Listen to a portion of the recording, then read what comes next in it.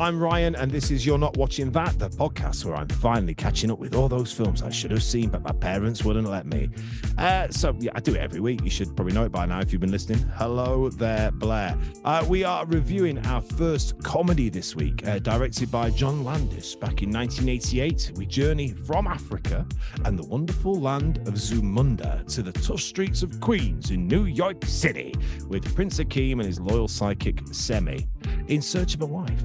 But of course, it's coming to America. So slap on some Soul Glo, grab yourself a McDowell's Big Mick, and get ready to see Eddie Murphy play about 23 parts. And let's go. We're off. Episode 8, up and running and moving about. Talking about up and running and moving about, somebody who likes to get up, likes to be running, and likes to move around. It's Eddie Murphy. No, it's Dan Fudge. Hello, Dan. Come on, guy. First time you were on mute. What? Were you on mute or what? Yeah, I was. I'm not now. Oh, that was really weird. All I just heard was. Oh, really? Did it take a couple of What were you seconds? doing at the start? I was talking about just, telling my life story, really important stuff like, real heart-wrenching bits. Shall I redo it? No, fuck it. Leave it in. Let's go. Okay, that's it. That's done. That's kind of podcasting you need to get here. I just thought sometimes when we do these calls, if I did like my famous machine gun, this will probably disappear. Yeah, it does. Yeah. I had to take a step back to do James Brown. Then ha! Oh, you did a ha. Okay. Yeah. So how have you been, Dan? What have you been up to the last week? Have you been anywhere foreign? Foreign, no. Where are we? What day are we on? I've been in that London this weekend. Did an 80s show. Now, those listeners out there don't know that Ryan and I do a bit of side business hosting these brunches in the Big Smoke. And Ryan, I don't need to tell you, but I'm gonna do it for the benefit of the listeners that there is a point where you get a woman of a certain age and get a certain drink inside them when all of a sudden what's considered not sexual harassment goes out the window after too much Prosecco. Right. So so this particular brunch was an 80s one. So I'm dressed in full 80s gear. I've got my Choose Live t-shirt on and my big quiff. And I had a pair of tight short shorts on. And the amount of grabbing that took place was like the gypsy grabbing that we referenced in episode 4. It was feral. It was feral. Oh, did they ask? No, they didn't ask. They don't ask. Oh, my darling, can I touch your ass? No, none of that. See, I had it when we did the Ibiza one where that woman just went and I went, hey, come on now, would you like it the other way around? I love it. Brilliant. Great. Wonderful. Those are my things. Yeah. Off my things. And what was the favourite song that they played at the show that got everyone going? Right at the start, they do Pump Up the Jam, but it's got a few dancers that I nicknamed Rod, Jane, and Freddie through the show. At the first show, they were called Melanie and Martina. The second show, they were called Rod, Jane, and Freddie. Right. But the weird bit is that the term Rod, Jane, and Freddie I thought would slay, as the kids say. But no. I don't feel that people are old enough. You have to be of a certain generation to specifically know who Rod, Jane, and Freddie were. Trust me, I drop it at work because I work in basically a thing where I'm showing people like tech of the future, and I mentioned the Jetsons in the middle of that. Yeah, which was old when I was born. You know what I mean? So it's like, do you know what? You're gonna love this. So Dan's got this thing that he loves it when I get certain lyrics to songs wrong. So famously, there's a song called "Sweat." Who's it by again? Inner Circle. Oh, of course it is. Them lads, them rum buggers. And there's a bit where, for those who don't know, it goes la la la la lom la lom la lom lom la lom lom. It's all like, I'm going to sing the whole verse. But there's a bit where it says, what are the actual lyrics, Dan? Girl, I'm going to make you sweat till you can't sweat no more, ho ho. And I sing, Gorilla's going to make you sweat. Sweat so you can't sweat no more, ho ho ho. I thought it was Gorilla's going to make you sweat for about 30 years. Anyway, to add to that collection, you've just mentioned Pump Up the Jam, which I've realized is one of my other songs that I've made my own lyrics to. All right. So, can you sing me the bit where it goes, what's the actual words? Is it I beg to say or I beg you to stay? No, it's I know why Saddam Hussein, they're the party. Yep. for years I sang, I Know Why, Saddam Hussein. There you go. Do you remember the automatic Monster? What's that coming over the hill? Hate it. Yeah. Yeah. My mate's girlfriend went, what's that coming over the hill? Is it a badger? And she was singing that for like 6 months. And I went up north to visit him and I went, wait, sorry, stop the song. What did you just say? She went, is it a badger? I went, the song's called Monster. What? I can't, it's this song's huge. It's not even close. Yeah, badger. It's not even close. What's the other one? Oh God, my mate's brother used to do it all the time. Oh, the Cranberries. I'm such a fool for you is what the lyrics are. Yeah. Me rapped. He went, yeah, I'm such a fool crying. I was like, it's not even close to crying. That's you and Dagobah. That's just a different word. Dagobah.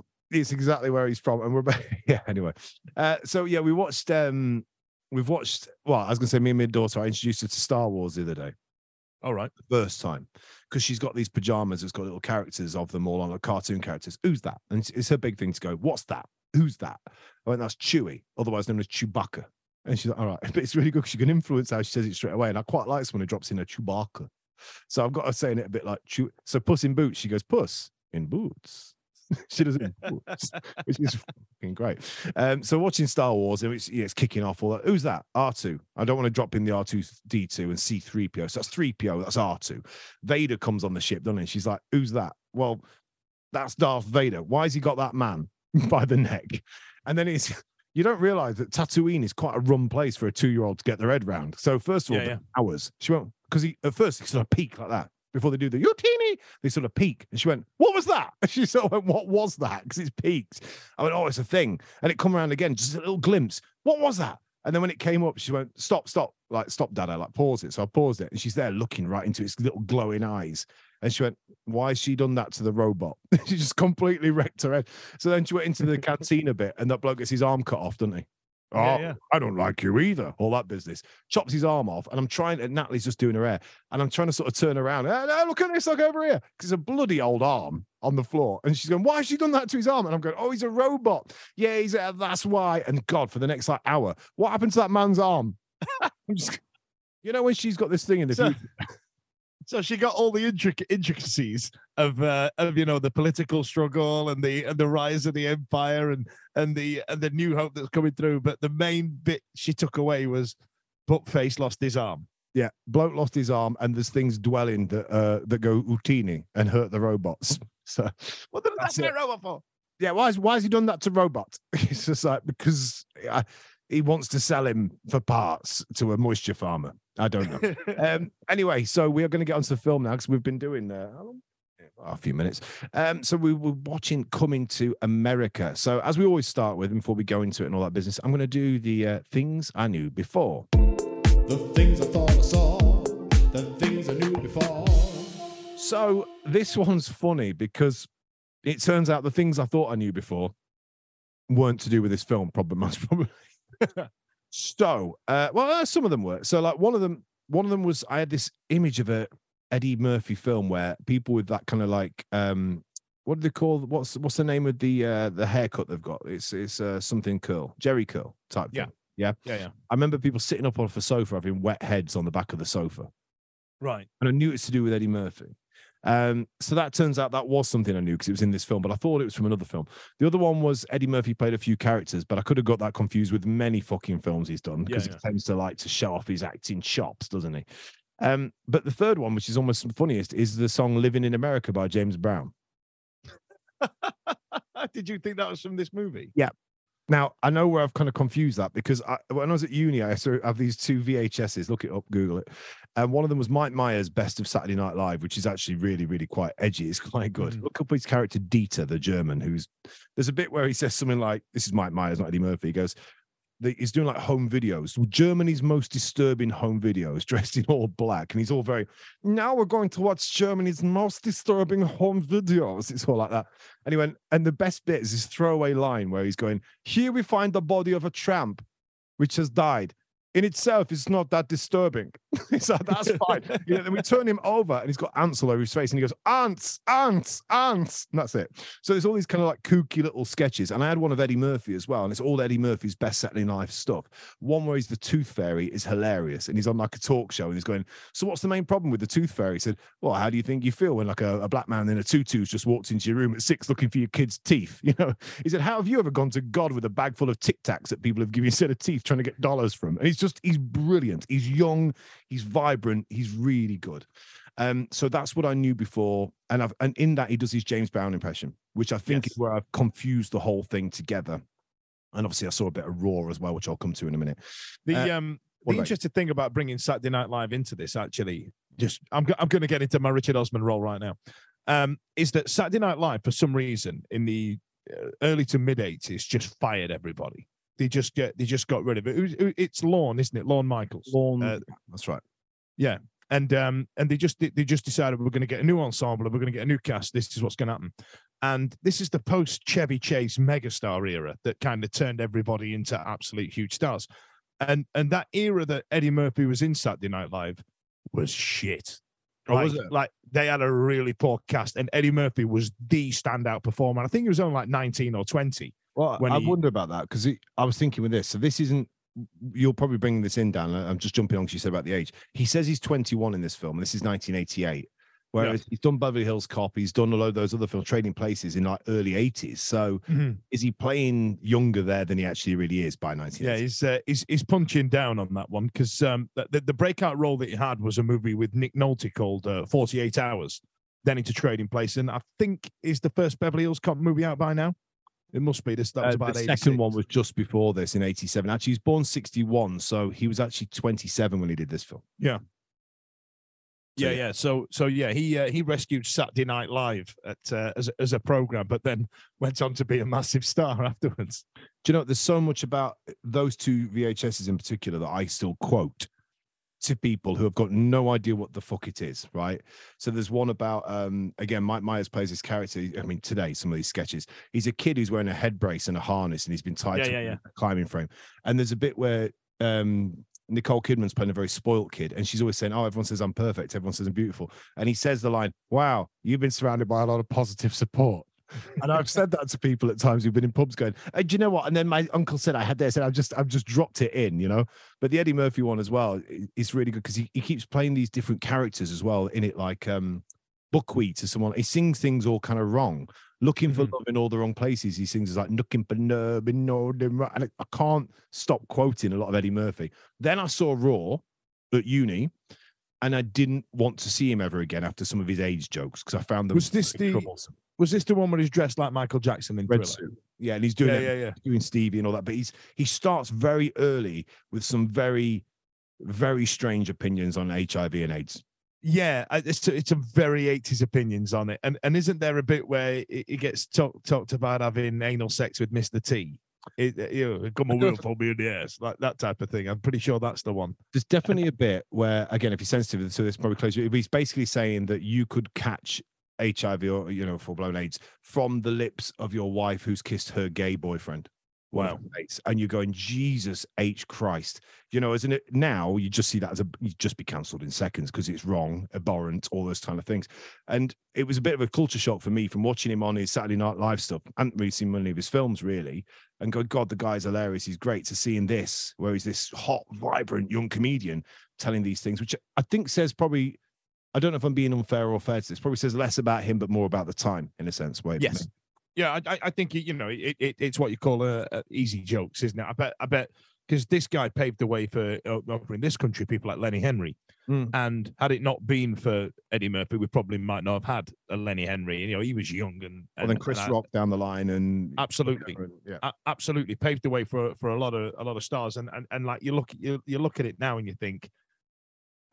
I think it's the attitude of the time because like AIDS was a huge prevalent issue back in the 80s. So here, let me make light of it, but where you essentially what they call now just spreading misinformation about it essentially, and we weren't educated enough. It's similar, not the same for God's sake, but it's similar to doing a misinformed joke about COVID back in April 2020, for example, you know, when we didn't It's know anything and sensational. we were all just off at home. Yeah, Frankie Ball does it a lot where he'll tell a joke or something that you know is really about a child having cancer, and no one thinks that's funny.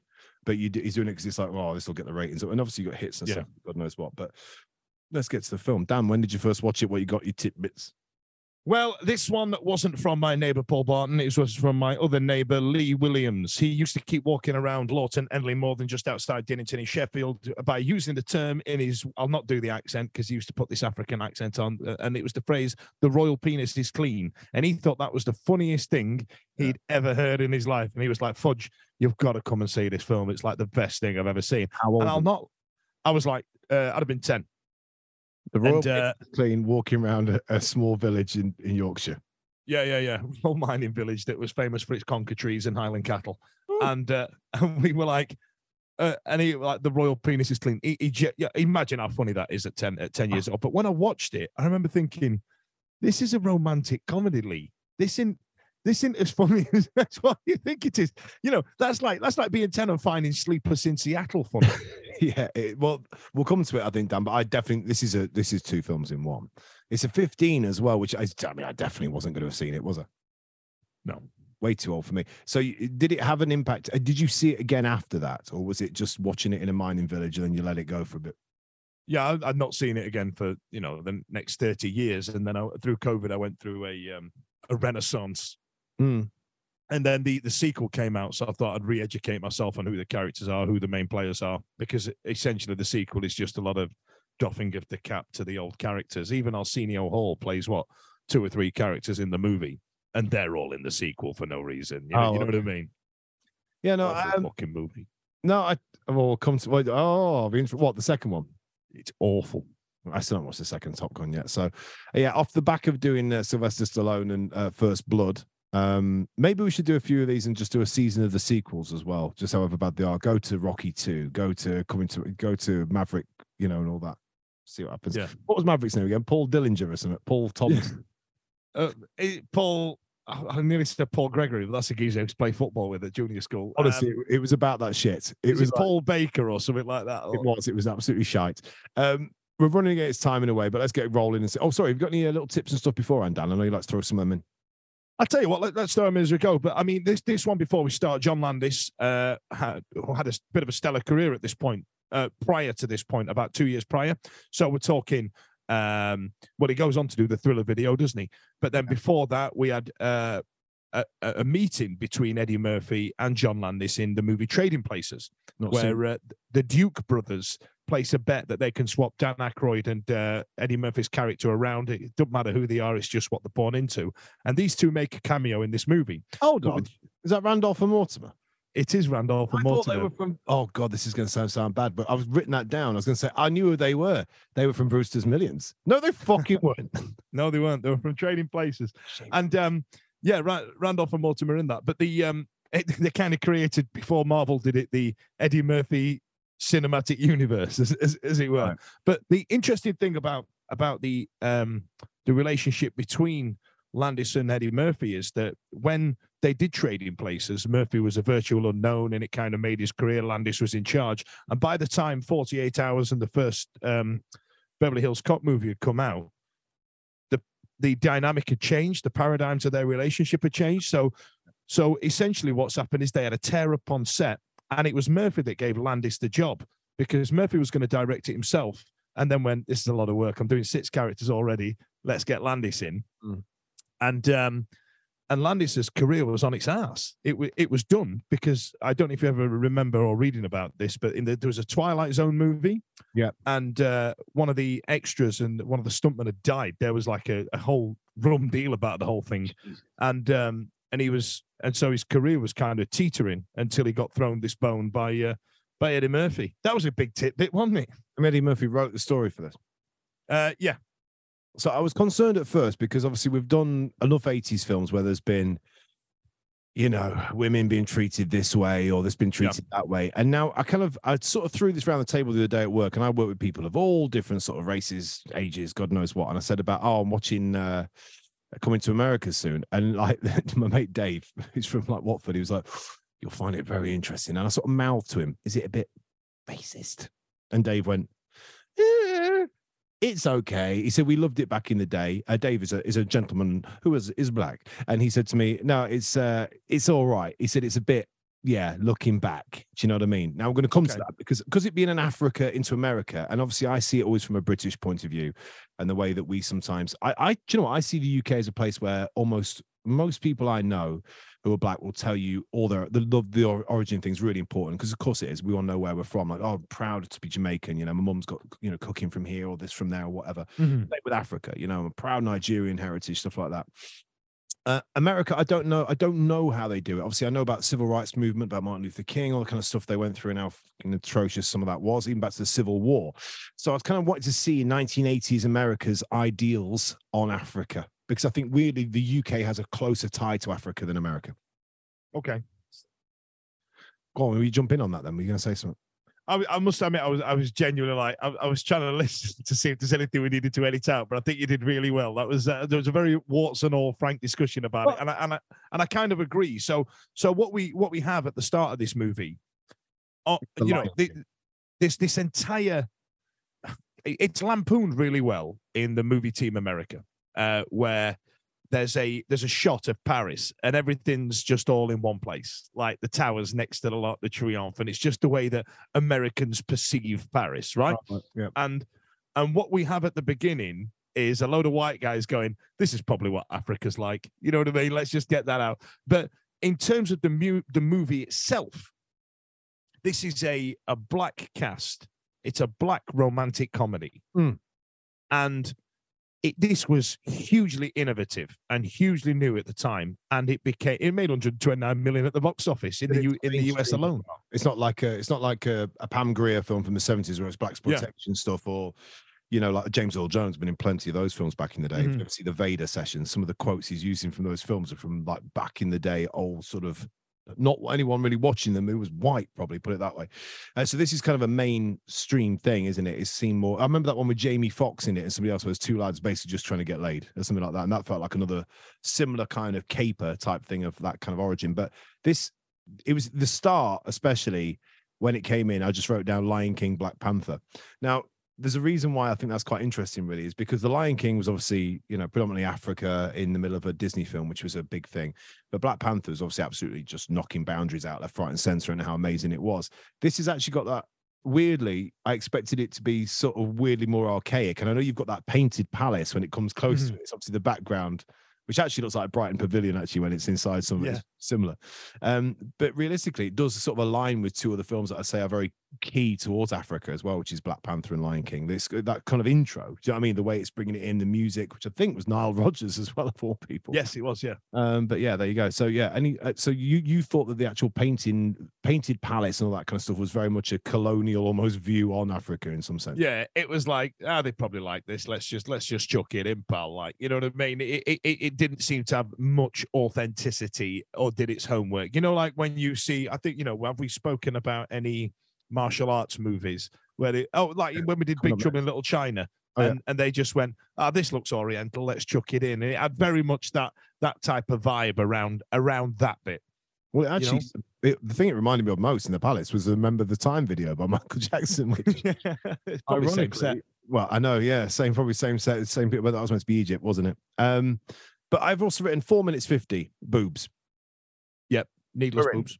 We're in. And do you know what? I know Eddie Murphy is meant to be kind of that, he's sort of a cheeky chappy, isn't he? He's all that kind of stuff. That's kind of a way he's, well, not like 1920s, like, oh, I tell you what, I saw a woman the other day, not that kind of cheeky chappy. Where's my washboard? But he's a little bit suggestive. He's not openly sexual with it, but he kind of is. Some of his characters allow him to be that. And he has 4 minutes 50 in, he's got a woman with a top off. And then you've got the joke about the penis. The royal penis is clean, Your Highness. 4 minutes 50. And we're in. Yeah. And I kind of went, I must admit, oh no, but it's not actually that much, because as I said, this film, some people adore the bit of the palace and all the African stuff because they think it's very Eddie Murphy in this, and then it just becomes a rom-com, becomes a different film completely. Yeah, did you not feel that first 5 minutes when you had those type of jokes kind of set a tone that it wasn't that type of movie? Yeah, no, completely. It was almost Do you know what I liked? I wrote down his name here. The guy who played Oha, the bigger chap who starts singing all the songs about the Queen and stuff and all that. And he's you're thinking, okay, I've got the cut of the land, you know, the lay of the land now. This chap's going and stuff like that. I think you hardly ever see him until the end when he pops back in. Yeah. But yeah, the Eddie Murphy's accent as well. Oh no, it's a few. I'll do it in the order I've got. So a bit looks like Brighton Pavilion. I was like penis and boob jokes. Okay, I didn't think that the royal penis. You know, I kind of like that. Kind of tied in with some of the humor I knew from his Saturday Night Live stuff. And then Vader rocks up, and like the thing is, as a massive Star Wars fan, I cannot unhear James Earl Jones as everything he's saying being Darth Vader. Yeah, yeah. Every time. The voice of Darth Vader. But it's like but he's you know, you should be doing that. This is probably not going to be picked up. What are you doing that, Akeem? It's just like, Jesus Christ. It's just like his voice is so strong that he's covered in biscuits, or what would be probably a ceremonial jewels, but they didn't half look like bourbons and custard creams to me, which actually took my eye off a little bit because I was longing for some sugar. But the reason I bring him up key for a couple of reasons. Not only do I think James Earl Jones is absolutely fantastic, but it was trying to pick out the accents because, you know, Brits are pretty good at either going, we're very British, we're evil, or generally do accents. Whereas the Americans, I don't tend to. Have you heard George Clooney do anything other than "Oh brother, where art thou?" when he does his own, you know, I'm there. And Eddie Murphy's got a very strange accent in this. He very much, I think, picks and chooses when he wants to be African. Yeah, he drops in and out of it quite a lot all the way through it, doesn't he? And you kind of think, just speak. They call it mid-Atlantic. It was a language that came out around the 80s where you didn't sound British, but you didn't sound American. So it's all like you use like Lewis Hamilton. Yes, yeah. But do it the other way, because Lewis Hamilton's trying to be American, but do it American trying to be British, but don't do a British accent, if that makes sense. Yeah, no, it was actually, it threw me a little bit at the start, and then every time he spoke, it kind of got me again. I kept going, oh bloody, all right, okay. So because especially when he's not wearing all the garb and everything, it's a bit hard to get him on. There's a bit where he says something about his dad says a line that actually did amuse me. When I once tied my own shoes, and let me tell you, it was an overrated experience. I thought that was quite good. I thought some of the writing it's a bit like what I've said to you before about The Simpsons, right? And I guess Friends as well. Some people might not tie the two together. If I'm in and I'm in a certain mood, I can chuck on Friends or The Simpsons, and it will make me sort of just curl my mouth a bit at times and go, oh, it's just like a safe space. And the humor with this never made me laugh out loud. There was one bit, actually, I'll come to that later on, with the Reverend Brown later on. But it was just kind of okay. And then we've got Arsenio Hall coming on. Thoughts on that, man? Because I just thought he looked like, for me, a black man who is also Tim Curry. Because I thought they've got the same face. They do have similar features, don't they? Arsenio Hall is one of them that didn't really make it as a huge name out of the States. He had a huge show. It was this massive, the chat show that he had. Made Bill Arsenio Clinton, Hall. Say again. Did you know about it making Bill Clinton? Yes, because he came on. This is where we first saw him play saxophone or something like that, didn't we? And his ratings went through the roof. Yeah, so it's because it's because of our man Semmi that Bill became what he was, blowing his horn. Or anyway, there's jokes there. Yeah, go on, Dan. But I think they're casting really well. I think he should have done more, but for some reason didn't. And but I don't know. He just didn't have an international appeal like Eddie Murphy did. No, for me, actually, I think he's the best one in it. I mean, James Earl Jones just does that buttery smooth, that dark voice so well. But yeah, for me, his character has got more to it. And I would probably argue as well, I preferred his other characters as well, but we'll come to that in a minute. There was a moment when I brought up Saturday Night Live before, or sorry, Raw, I think it was, because there's a bit where Oha, the bigger chap, sings about the Queen coming down, going, "She's your Queen," and all this. And there is a line where I kind of don't mind a bit of that humor sometimes when people say something ridiculous in the middle of something else, but he does say the line, "She's free of infection." And I'm kind of going, yeah, I get it that in this sort of very staid ceremonial situation, that's a funny thing to say. But instantly my mind went to Eddie Murphy going, I bet he's put that in like he was thinking about that other stuff. Can't help himself, can he? Do you know what I mean? That got me a bit. But there's also, it happened twice, actually. I wrote it down once because I'm a big fan of the Rocky Horror Show, and I mentioned Tim Curry. There's a bit where I think, if I remember rightly, Brad and Janet have just had they're all wet from the rain. They've had their clothes took off and they're there just in their underknackers. And there's a bit where Tim Curry's just like mincing about a bit, and he sort of looks up and down at Brad in his kegs and sort of looks to the camera and goes, I'm nice. He just does like he like breaks the fourth wall, whatever it is, he breaks through. Yeah. And he does a lot of looks to camera. Eddie Murphy did one of these. I think it's when someone's either tying his shoe or going down. There's something like going down or something like that. And he sort of looks like a, hey up. And I thought it only happens once more in the film. Yeah. Don't know if you can remember where it is, or I've come to it if not, because I've written it down. But it's definitely something where it's weird when someone breaks sort of the way a film is made only once, and it doesn't really happen again. Do you know what I mean? Yeah, it's a John Landis thumbprint. Oh, is it? Yeah, it happens in Trading Places. It happens in a good number of John Landis movies where they look directly into the camera, break the fourth wall, raise an eyebrow, and then carry on what they're doing. But there's no reference to it. It kind of makes it meta, or is it? you know? Well, it happens twice in this, and the second one is a very different character doing it. But again, we'll come to it. So, story-wise, I know I normally tell a little bit for those who've not seen it, see if they're into it. Basically, this place called Zamunda, and he's the prince. He's got to get married to a woman. He doesn't want to get married. There's a big old show, loads of amazing costumes, a lot of wonderful. Paula Abdul. What? She choreographed that entire routine, the big routine. And so, what's the hair product that they have to keep? Oh, that's Soul Glo. Soul Glo. Right, so Paula Abdul, she choreographed this big African dancing routine, and the dancers kept slipping over. So they had to get I don't think it's not Soul Glo in real life, but they had to get hair lacquer to spray it onto the floor to kind of make it a little bit sticky for the dancers to stop falling on their ass. And then she ended up dancing with a cat. Yeah, taking 2 steps forward and 1 step back. I like the bit in that song. For those who don't know, it's called Opposites Attract, isn't it? With who is it? It's her and cool. JJ Cool Cat or something is called, isn't he? What's it? Oh God, are you going to Google it for me while I'm trying to? I'll talk my way out of it. Have a Google while I tell you some more interesting facts. So Paula Abdul during this time was a ex-LA Lakers cheerleader, and for some reason was plucked from obscurity to make it big. And when she released the other song, Straight Up. Arsenio Hall is in that music video. What's the cat called, Raz? Opposites Attract is sung by American singer Paula Abdul from her debut album. Actually, just interestingly, she did a song also called Rush, I think it was called. And I remember being a kid, and my dad had a mate, and he had a younger brother. So I think probably in the early 20s, looking back how old I was. And his mate said something like, in front of me, God, she makes me horny. And I remember my dad or someone going, hey, help, in front of the kid. Always remembered it from that moment. But it was written and produced by Oliver Lieber, but the other vocals were provided by Bruce DeShazer and Marv Gunn, also known as the Wild Pair. Where's the bloody cat, though? Music video. It doesn't. Oh, MC Scat Cat. MC Scat Cat. So he's into some mucky poo sex as well.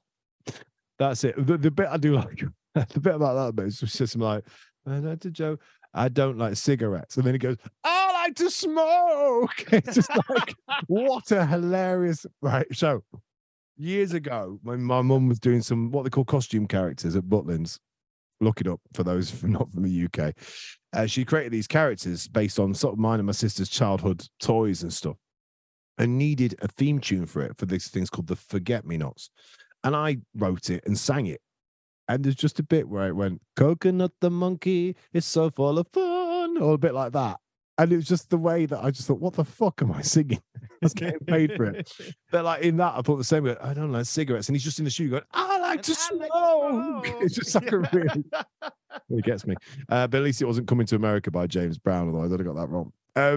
So, yeah, they go to America. He's been forced into marriage, goes over to meet a lady, or so is Wild Oats for 40 days. That made me think of if we had to go and do that. We won't bring that up because we like to keep the relationships. So they decide to go to either New York or LA, and they choose New York. And then what area of New York do they choose, Dan? They look for Queens. Queens. They're looking for a queen, and they move to Queens. Now, I didn't know this, but apparently Queens is a right shithole. Yeah, apparently it's rum. So, or was. Yeah. I think this is the bit where I'm going to have to speak this up. I know we're going to be here all day, but I think there's going to be a bit, when I think Semmi, isn't it, Arsenio Hall's character? I think Semmi is the most believable of this bit because it absolutely corrupts him being in Queens, which I really enjoy. And then we get the comic relief mega trope of the angry landlord, don't we? We get the angry landlord, we get people nicking stuff, we get all that kind of business. They've turned up in Queens with all this kind of like luggage that looks like, oh God, what is it? Dior and God knows what, and like Gucci and whatnot. Louis Vuitton. No, I mean, the bit actually, Dan, we're doing all right. We're nearly halfway through, and what I've put barbershop scene. So, for those of you of a certain vintage, there was a thing in called Desmond's. Yeah. Which used to be on, again, never weren't allowed to watch it, but I knew it was on. Coming on Channel 4, Desmond's, which was a similar vibe, wasn't it? Did you ever watch Desmond's? I need to. I tell you what it is. There is something. I mean, listening to this, you can hear that Ryan and I are two middle-aged white men, right? And there was a period during the 50s, the 60s, 70s, and the 80s, and early 90s where going to a barbershop as a black man was a social event. Going to what they called then an Afro barbershop, and it was a social event. That's why you try and see these mega trendy places. Oh, we're going to sell beer, we're going to do this, so people would sit because of the way that African American people's hair grew. Like they were there quite regular, and they have a loyalty to their barbers, and it became, like I say, like going to the pub like we would as 20-year-olds, that type of thing. And Desmond's kind of tapped into that. It was a Channel 4 comedy, wasn't it, that came on late, and again, there would be these same characters in this same shop who, I mean, Pork Pie in that show never had his hair cut in his life. Did it? Look at him. But for some reason that's the way it just was. And I feel it probably came born out of, apartheid and segregation and things such as that these were safe spaces for African-American people. And it still is a community thing now, which I found absolutely fascinating. And watching this movie the first time, I didn't really know that. And I kind of learned about it. I remember when I was living in New Cross, which is obviously, it's predominantly very sort of black areas as well and things like that. And you'd see it on the Sundays when you see like people getting dressed for church and stuff. And you see a lot of the sort of, I guess, mums. I always say mums in what were called Nigerian outfits. Because I know some of my mates were like, those massive, beautiful coloured clothing. And I'd be so jealous of some of those barber shops where the lads are sitting chewing the fat. They've got Sky Sports on, but I just didn't have a need for a tram line, or something like that, or some cut that would have been able to be. I would have just looked rubbish. But I must say, with my barber now in Brighton, who I've known one of my best mates for over 10 years, there is a bit of that, which is blokes just sitting around behind you chatting, or you're saying, "Oh, how's things with Sharon?" All right, okay. Oh, bloody, you should have left her years ago. And it kind of reminded me of that in this. Is a thing that as a kid, it was just a bowl on your head and cut and God knows what. But these are real characters in here, obviously played by. I don't know who the third guy is, because two of them, obviously, okay, I say third guy, there's four of them. I'm going to come to Eddie Murphy playing a Jew in a minute. But we've got him and we've got Mr. Hall, haven't we? And then we've got another chap. I don't know who the other chap is. And maybe it's because of the, I'm going to have to look it up, aren't I? Who's the other actor who's in the bar? Oh my God. I just looked up and it's Cuba Gooding Jr. No, it's not. Yes. He's the boy getting his hair cut. He's the younger man getting his hair cut. Yeah. Didn't realize that. Okay. So I don't know who the other chap is, but you've got Eddie Murphy and you've got Arsenio playing the two of the barbers. And then there's a Jewish bloke sat in there, isn't there, who's white, who is Eddie Murphy. Yeah. Now that again is a thing I'd seen him do in Saturday Night Live. He does a bit where he's just like on a bus and he's like saying, "I'll come and see my wife," and he's doing this kind of like twisting it all on its head. And like personally, I remember reading something online about this at the time I was looking at it. And someone, "Oh, bloody, I'll imagine if this was the other way around." What, you mean like the black and white minstrels? You mean like full dressing up? Like, I have got no problem with anyone taking the piss out of a white person after the crap that people have been put through who are black. You know what I mean? And do you know what? It was good. Well, it's very good. I wouldn't have known. If I hadn't seen him in the one foot, I wouldn't have known that was him. No, I thought it was good. I thought it was funny. And apparently what they did when they put those prosthetics onto him, he stayed in character the whole time. It was like as soon as he put that mask on, all of a sudden he was that character. Now, and looking through it through today's eyes and the trials and tribulations that each group have had, if you belong to such a group, for example, in this case, we're talking about Jewish people or black people, there would be some absolute outcry on it. I believe there would be. But back then, somebody would go, "Was that a good performance?" Yes, it was. I can't. I'm of that age where I'm like, but the performance is really good. But I understand it. I tend to get a lot of splinters on my ass when it comes to a lot of these conversations, if I'm honest. No, I'm the same, because I feel that when I think of certain films that mean stuff to me and whatever they are, and did I as a kid see me in them as a white kid? Did I see a white character or stuff like that? And like we've said this for ages about representation of what you see in films is whether you can sort of join to it or link into it. You know, you see kids today watching John Boyega in a Star Wars film, you know, Daisy Ridley headlining it. You know, before it was just a load of white dudes. And it's just like, you can see a black kid and you can see a woman in those roles. It's empowering and it makes you believe in a way that, you know, I think I'm a racist person? Absolutely not. Do I look at someone and judge them because of that? Absolutely not. But at the same time, I think that you always can be educated by it and try and imagine what somebody else would have seen it as, you know, in the UK or in America. Because, for instance, there's a bit here, we're going to get down the line a bit where Daryl, the boyfriend, drops in, coming to him later on.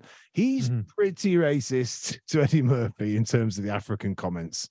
And it's just kind of like, well, he's the bad guy in the film. You know, it doesn't have to just be a white chap being that way back to be a racism thing. It can be from anywhere that you're actually knocking this guy for being African and almost saying that he's backwards to you as an American. You know what I mean? I'd never seen anything like that before I watched this movie. I had never seen people of a marginalized community having a separate type of, a tiering system in a way. Yeah, like that, like they had a tiering system. I was trying discrimination, like the discrimination within the group, which you know what I mean, which I found absolutely fascinating as a kid. I'd never seen it before, and that was as Dav said, I learned a lot from this movie as a kid, and I learned a lot as a grown up. I thought, I mean, I've seen it in India. I've seen it with different things when I've been out there working, where I've seen people who are, you know, to all intents and purposes, we look at them as white people would go, well, they're Indian, right? And then there'll be someone serving them who's either slightly darker skinned or something like that. And there's a caste system and stuff like that. And they're just really horrible to them. You're like, you're really nice a second ago. So there's going to be that all between that as well. And you can imagine this situation happening where there's Daryl, he will come, let's say, comes to him properly in a minute. And he's like the boy about town. He's the rich kid's son. He's American. And there's this lad come over from Africa. He's exotic and he doesn't know him. And, hey, what's his story and all this kind of business. So, you know, all that kind of shit obviously just trickles down wherever you do. But I've actually written down here, coming up here, is Soul Glo is what he wears on his hair to have that look, which is very sort of Rick Jamesy to me. Very, who else are that? For Prince. DeBarge. Oh, lovely. Yeah, but that was obviously the bit that I didn't know of that hair. And I mean, I didn't know, you know, my hair's unruly enough as it is anyway, but my God. Having spoken to some of my mates who've got to do either with afros and God knows what, there's a lot of work goes into that, down with combs and God knows what. So I quite liked my insight into that with the barber shop and also with the Soul Glo, which I think was nicely mocked. It was almost like, you know, that's a cool look, but we're also mocking it a bit of Soul Glo there. Yeah, the kind of is, isn't there? Because you know, it became a huge thing in the 80s. You had black people ironing their hair and relaxing the curls, and like I said, DeBarge, even Michael Jackson could, you know, would be accused of using it, but you know, he's an enigma shrouded in a controversy, isn't he? So you know, people don't tend to. Yeah, I believe so. What you mean? He was very black as a little boy and then became completely. Oh, incredible story. Yeah. Shamon. So then you've got Arsenio in drag at one point, chatting to Eddie Murphy, which I was like, well, I quite like him anyway. He seems a bit spicy. I like a bit of that. But then he turns into the preacher, which I think is called Reverend Brown. I think I've got that right. I didn't quite catch the full name. I'm going to press it on here. He was Semmi, Extremely Ugly Girl, and Reverend Brown, and Morris is obviously Morris is the guy inside the barbershop. I quite like him in the barbershop, actually. I think he's got that. We've got a big teeth in and stuff like that.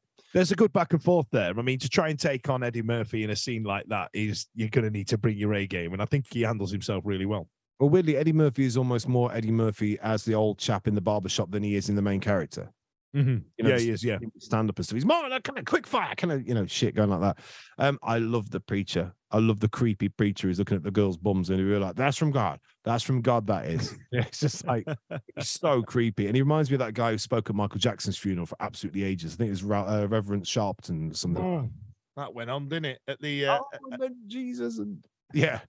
I tell you what, you know, you think about Michael Jackson's death and you think about the burial and the concert, and I remember Usher doing a really dramatic touch towards the coffin, like we were supposed to believe that his dead body was actually, you know, deteriorating in that coffin in that room full of people. But the entire overarching thing of it all was live from the Staples Center. You're like, can't you call it something else for the day, Staples? Like, do you mind if we just...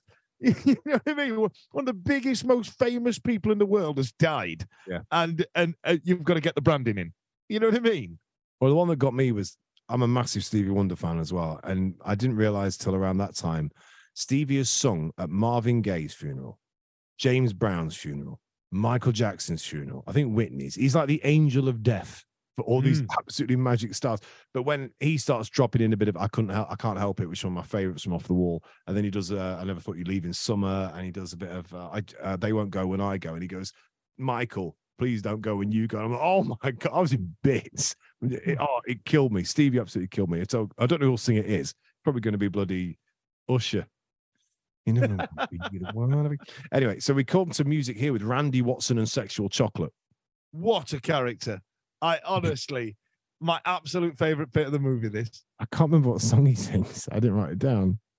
I'll have to look it up. But he sings it badly. I know that. Oh, no, he sings that I believe the children are a future. He sings Greatest Love of All. That's right, yeah. And they all hate him in the church. It's so funny. It is so funny. The song.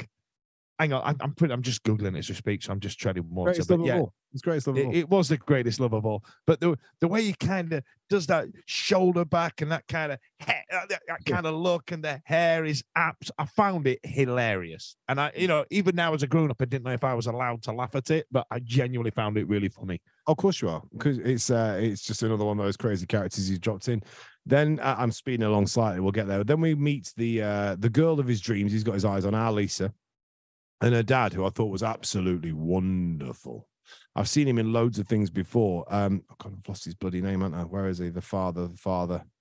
Where's all the cast? This is really. Is it John Amos? Yes. Yeah. Is he still alive? Yeah. So John Amos, there's a bit of just skipping forward to the end, and I'll come back to it, where Darth Vader goes in and the entire royal family go into his house, and he gets this line where he says something like, if you keep talking bad about my daughter, the original line was supposed to be, I'll drop you like third period French, or I'll drop you like a football or something like that. But what he says is something like, I'm going to break my foot up in your royal ass. which I really enjoyed, yeah. McDowell's, which is nowhere rip on the old McDonald's there. With a big Mike burger. I don't know how they got away with that. I was going to say, and they said, get through to the girl through the father, not the hair. That was a great line. I thought it was wonderful because he wants to have the same hair, doesn't he? Now, here's my Ryan's person in the background. And it is a poodle. So Lisa has a sister called Patrice, and she's got this poodle, and he's just all right. There wasn't that many going on because there was either so many people in the African bit where I was like, I couldn't really pick anyone out really to be my sort of person in the background.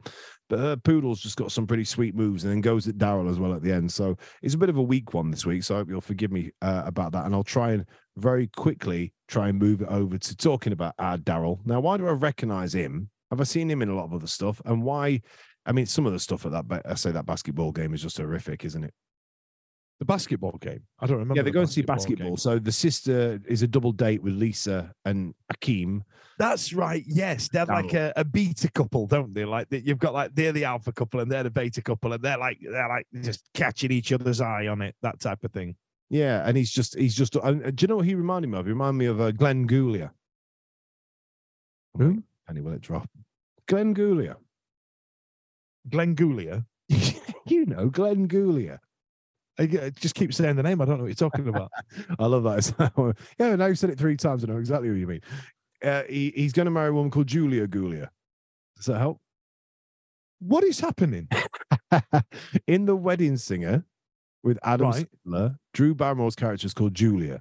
And the bloke she's going to marry, who's obnoxious, is called Glenn Goulia. And he goes, you're going to be called Julia Goulia. Right? Brilliant. So anyway, Glenn is a knobhead who reminds me of Daryl. It's basically the same sort of story where he's in love with a girl who's with an absolute dickwad. Yeah, but again, he's one of those that's portrayed as like the bad guy. But at least this guy does become a little bit obnoxious, and he does say some things where you go, oh, I don't like him. But he doesn't actually do anything that bad, does he? We don't put money in the tray, and then says it was him who put the money in the tray. Yeah. They needed to make him dislikable because there's obviously going to be a point where people are going to go like, "Well, she's just effed him off for this geezer." That's a bit out of order, isn't it? They need to bad him up, don't they? Yeah, and then Samuel L. Jackson drops in and starts getting ready to motherfucking shoot the place up. That was one of his first roles. Was it? I was wondering if that's what got him the roles down the line in Pulp Fiction and stuff, because it was very Samuel L. I'm going to shoot every motherfucking we're off. Who the fuck is this asshole? And old Daryl's just hiding behind some woman and going, yeah, I would have helped you, but I had a coffee in my hand or some shit like that. Yeah, and then the dad likes that, and the dad then says something about, I need to keep my African connection working for me, having him working at the party. You're like, Jesus Christ, it's still going on. So that party, interesting sidebar. That party was one of the last things that they filmed. It's the one where Eddie Murphy's working the party, isn't it?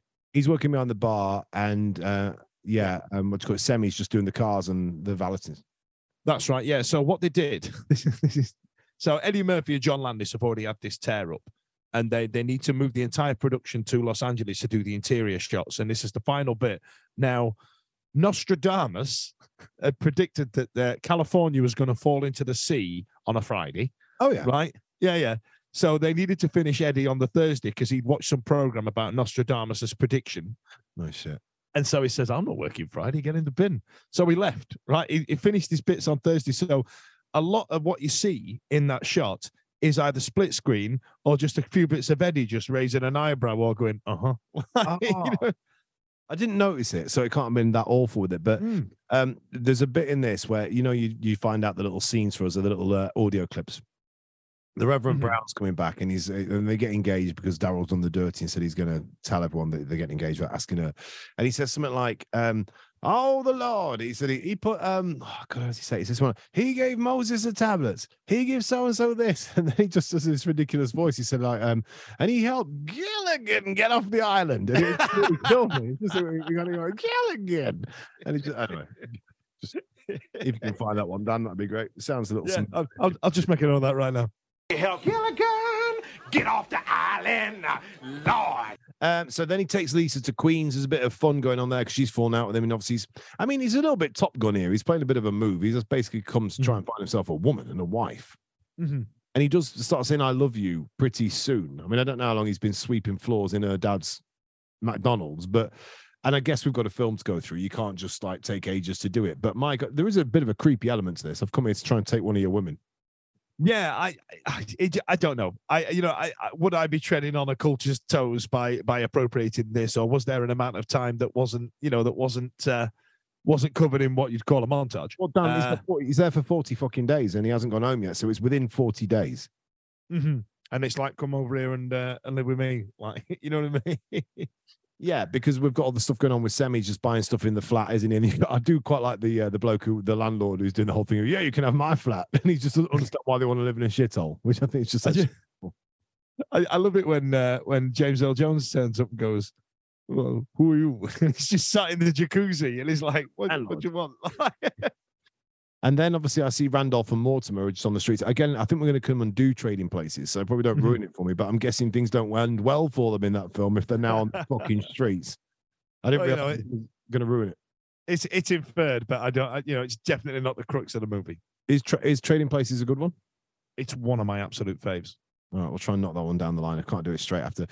So the truth comes out about who he is, and the sister kind of ruins it because the sister's wanting to bang her prince, and she's banging him, and he says he's a prince, old Semmi. I keep saying Semmi because I always think I go to say Arsenal as his name is Arsenio, and I keep thinking I'm getting that wrong. So I'm going to Semmi. So and then basically what happens when the king turns up and there's all rose petals being dropped on the floor and all that kind of shit is I've written down total farce o'clock with crossed wires. Yep, absolute ridiculous. Again, it's like Lost, where if there's just a frank and normal conversation, everything would be okay. But there's just fluffery buffery for no reason. There was bits of it where I genuinely thought, I'm glad you said that. There's a bit where he said, because sometimes some people don't get the message in a film, like you say, it frustrates you when you just say, just tell him he's a prince, whoever it is. Yeah. He's saying that. And then it's a bit where she's left before, and he set the wrong wire about, he's come here to sow his oats. No, that's not why he was there, really. He was there to find a woman of more substance than the ones who just agreed with everything he said in Africa. Do you know what I mean? So that, and do you know what? It's always going to happen in films. Romeo and Juliet, they were doing it in 1600s. 1500s, where he's kind of done that thing where he's gone, she's poised, she's gone to sleep, hasn't she? And he wakes up, thinks he's dead, therefore kills himself, then wakes up. It's been going on since time memorandum, so it must be a thing that. Yeah, but even then, it was a bit bloody dramatic. Do you know what I mean? Like, who decided that was good? Surely back in the 1500s, someone went, what? So this 13-year-old thought this other 13-year-old were dead and went, I'm just going to top myself, and didn't go, do you know what? I might sleep on it first. It's love, Dan. It's love. And that was get some toast. You know what I mean? I might toast something over an open fire because we don't have a toaster yet. That was seems absolutely bloody ridiculous. And surely, are you telling me 100% of that crowd came out of that theatre going, well, that was absolutely outstanding and in no way over dramatic and wrong and stupid? And I reckon in 500 years, children at school will still be learning about it. I still think, oh God, I haven't ever discussed this with you. I think Macbeth and Julius Caesar are absolutely fantastic. I'm quite a fan of Shakespeare sometimes, but I'll always remember our teacher at school who looked like a badger, like Jack Black does now. Mm-hmm. Taylor, I think his name was. He was also the conductor of the local orchestra. He's very, very, very fantastic in lots of ways. And didn't speak like this. And he would say, so now, children, we're going to be doing Midsummer Night's Dream. And I don't normally allow rivalry in the class. It's a comedy, so I don't mind a bit of humor and a bit of laughing at the back. Shut up. Not once. Not a single laugh. But in the drama bit, they went, we want you to redo this scene here where the mechanicals meet Puck. So there's a lot of kids just going, here, Peter Quince. I'm here, Peter Quince. And then I rolled out from under this table as Puck and started rapping the shit out of the Shakespeare, going, the thing about mechanicals is, I'm doing all like this. And Mr. Taylor spat out his tea, going, no one does this with the bard. Shut up. Always really just stuck with me. So you don't like Shakespeare, I'm guessing, Dan? No, I've got no issue with it, but I got kicked off of a production of Macbeth. Right. So, oh God, your kids are savage. Right. So back in what was fifth year? What's that? 11, 12, I did like fifth that. year. I didn't do the years. I did fifth year at Semmi. So right, so 7 or something. 16. So yeah, in fifth year, I was Bugsy Malone, and I honestly I can't tell you how much I enjoyed myself learning the lines and all the rest of it. It was the first time I was on stage properly, and I absolutely adored it.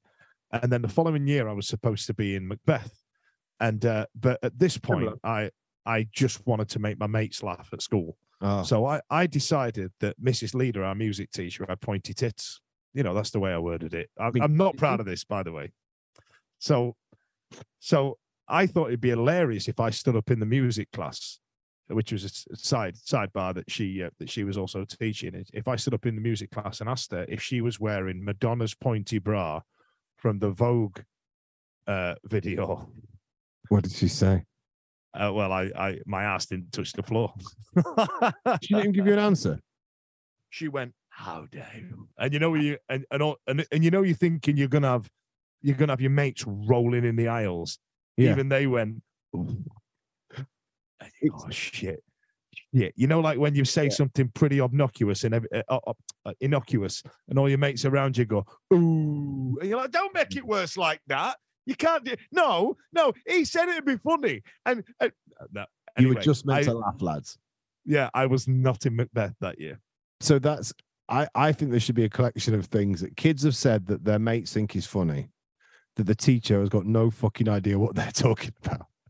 In terms of like, do you know what? Like we used to call a lad at school the Bunyip.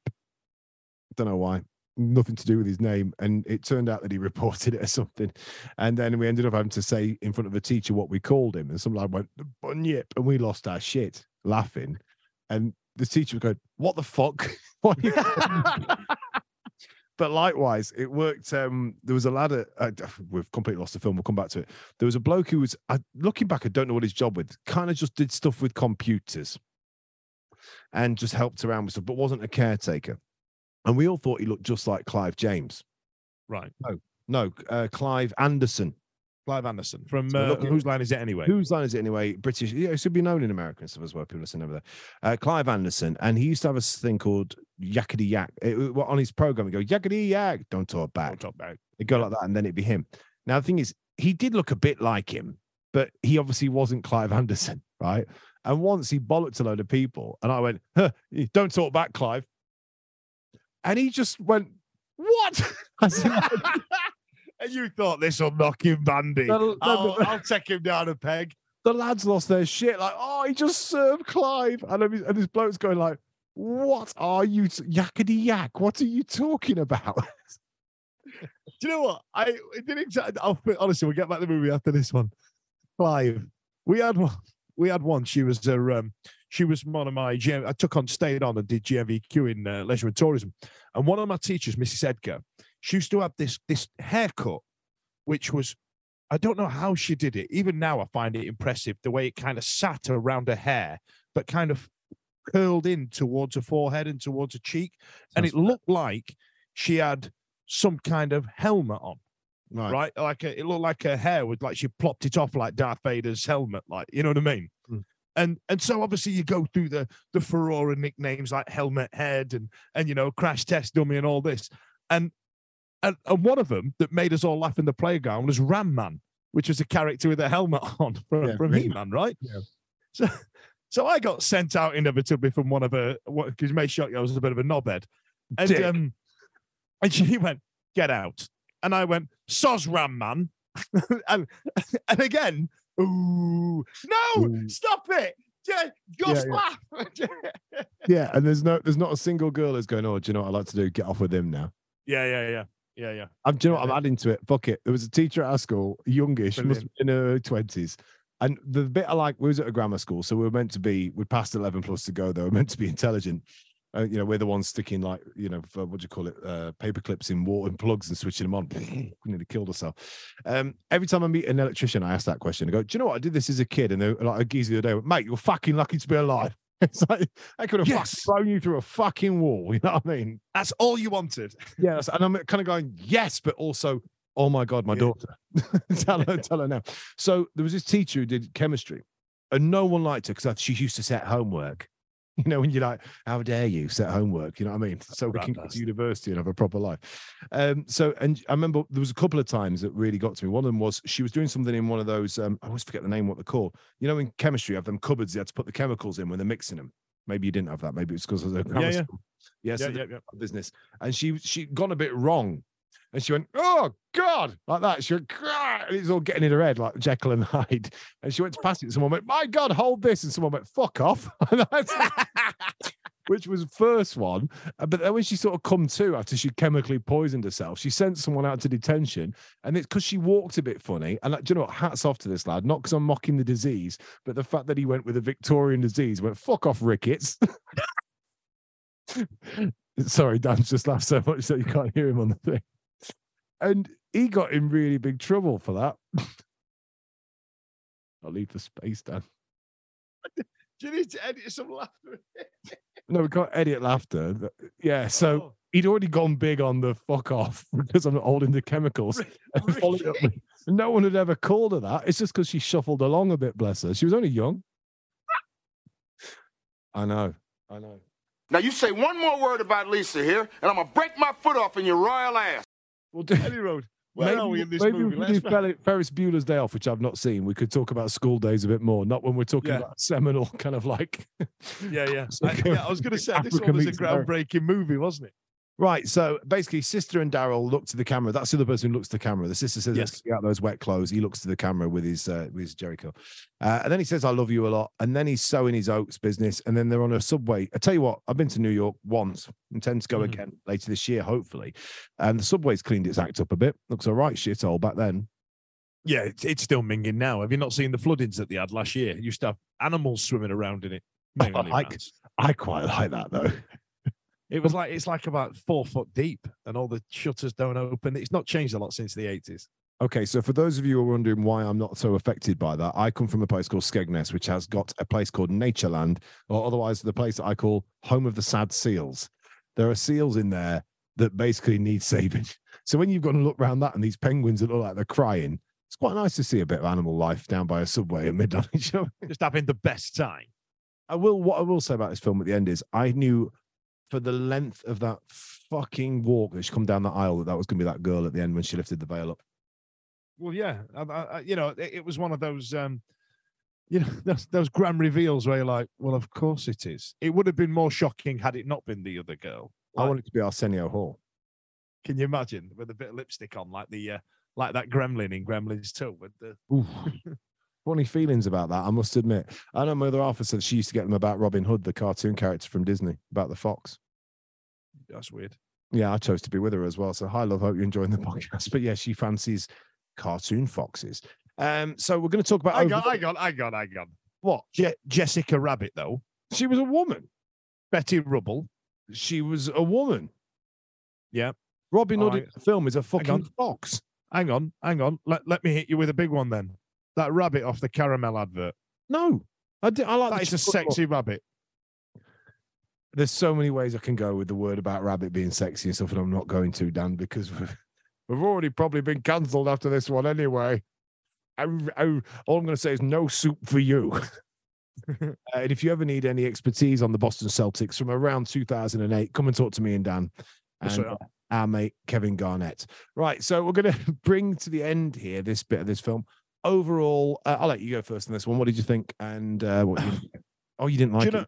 No, I didn't. It bored me to death. It was a romantic comedy. I think that Murphy is outstanding in it. I think he's very good. It proves his acting chops that he can do straight if he wants. But it's a romantic comedy. However, on the other hand, the multi-character stuff that Eddie does isn't awfully painful like it is in The Nutty Professor, where you can clearly tell it's the same geezer just talking to himself, like Mike Myers when he's Goldmember and Dr. Evil in the same room. Yeah, I think it's done really well, that hairdresser scene. And it was a black cast doing a romantic comedy, and it went stratospheric. So, I kind of want to give it its kudos. So for me, I'm all right, I'm not a rom-com fan, but I think it does a job, but it didn't need some of the humor that's in there. Either make it a comedy or a romantic comedy. It didn't need the vulgar bits in there. And so I feel it's only a 6 for me. 5. That's high for you. A 7 when I first watched it, and then I thought about it. Okay. 5.5. 5.5.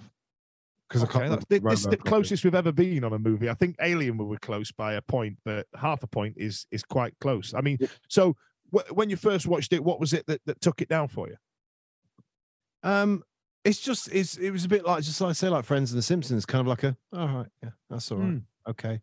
I often try and remove a bit of the historical significance to it because I'm watching them in 2023, Yeah. So I can appreciate it and see where it might come from culturally, or technically, if it's a film that's got kind of sci-fi and shit going on, something like that. But I don't find that for me often adds a lot to it now because of when I'm watching it. Do you know what I mean? As we said with Normie, it's watching Big Trouble in Little China and go, bloody hell, all this, and I'm like, yeah, but I'm still watching a massive toad thing coming out of a tube. So I thought that. I thought at the start, if it had stayed either one or the other, I could have accepted it more, I think. Yeah. It felt like it was a bit schizophrenic in terms of, but not even equally schizophrenic, a bit like 1/5 African bawdy is your element. And then it's just gone American loose knit wear kind of men in nightclubs clicking the fingers, looking at chicks kind of thing. So 5.5, and it's lucky to get it. But also, I always do with the ratings, and I feel like there's a shark under the water, which is RoboCop, and I can't remember what the fuck it's down to. But I think you've got it down to like 2 right now, mate. I think. All right, that's okay. I will listen back properly and make sure I've got a full ratings. But as always, you can get in touch with us at ynwtpod@gmail.com, or through Linktree, or through Instagram, or through Twitter with @YNWT pod.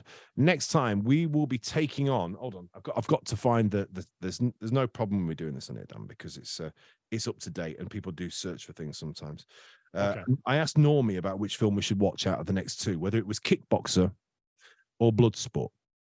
Okay. Because I think I told you to watch Kickboxer and be upset. Then it was actually Bloodsport I was thinking of.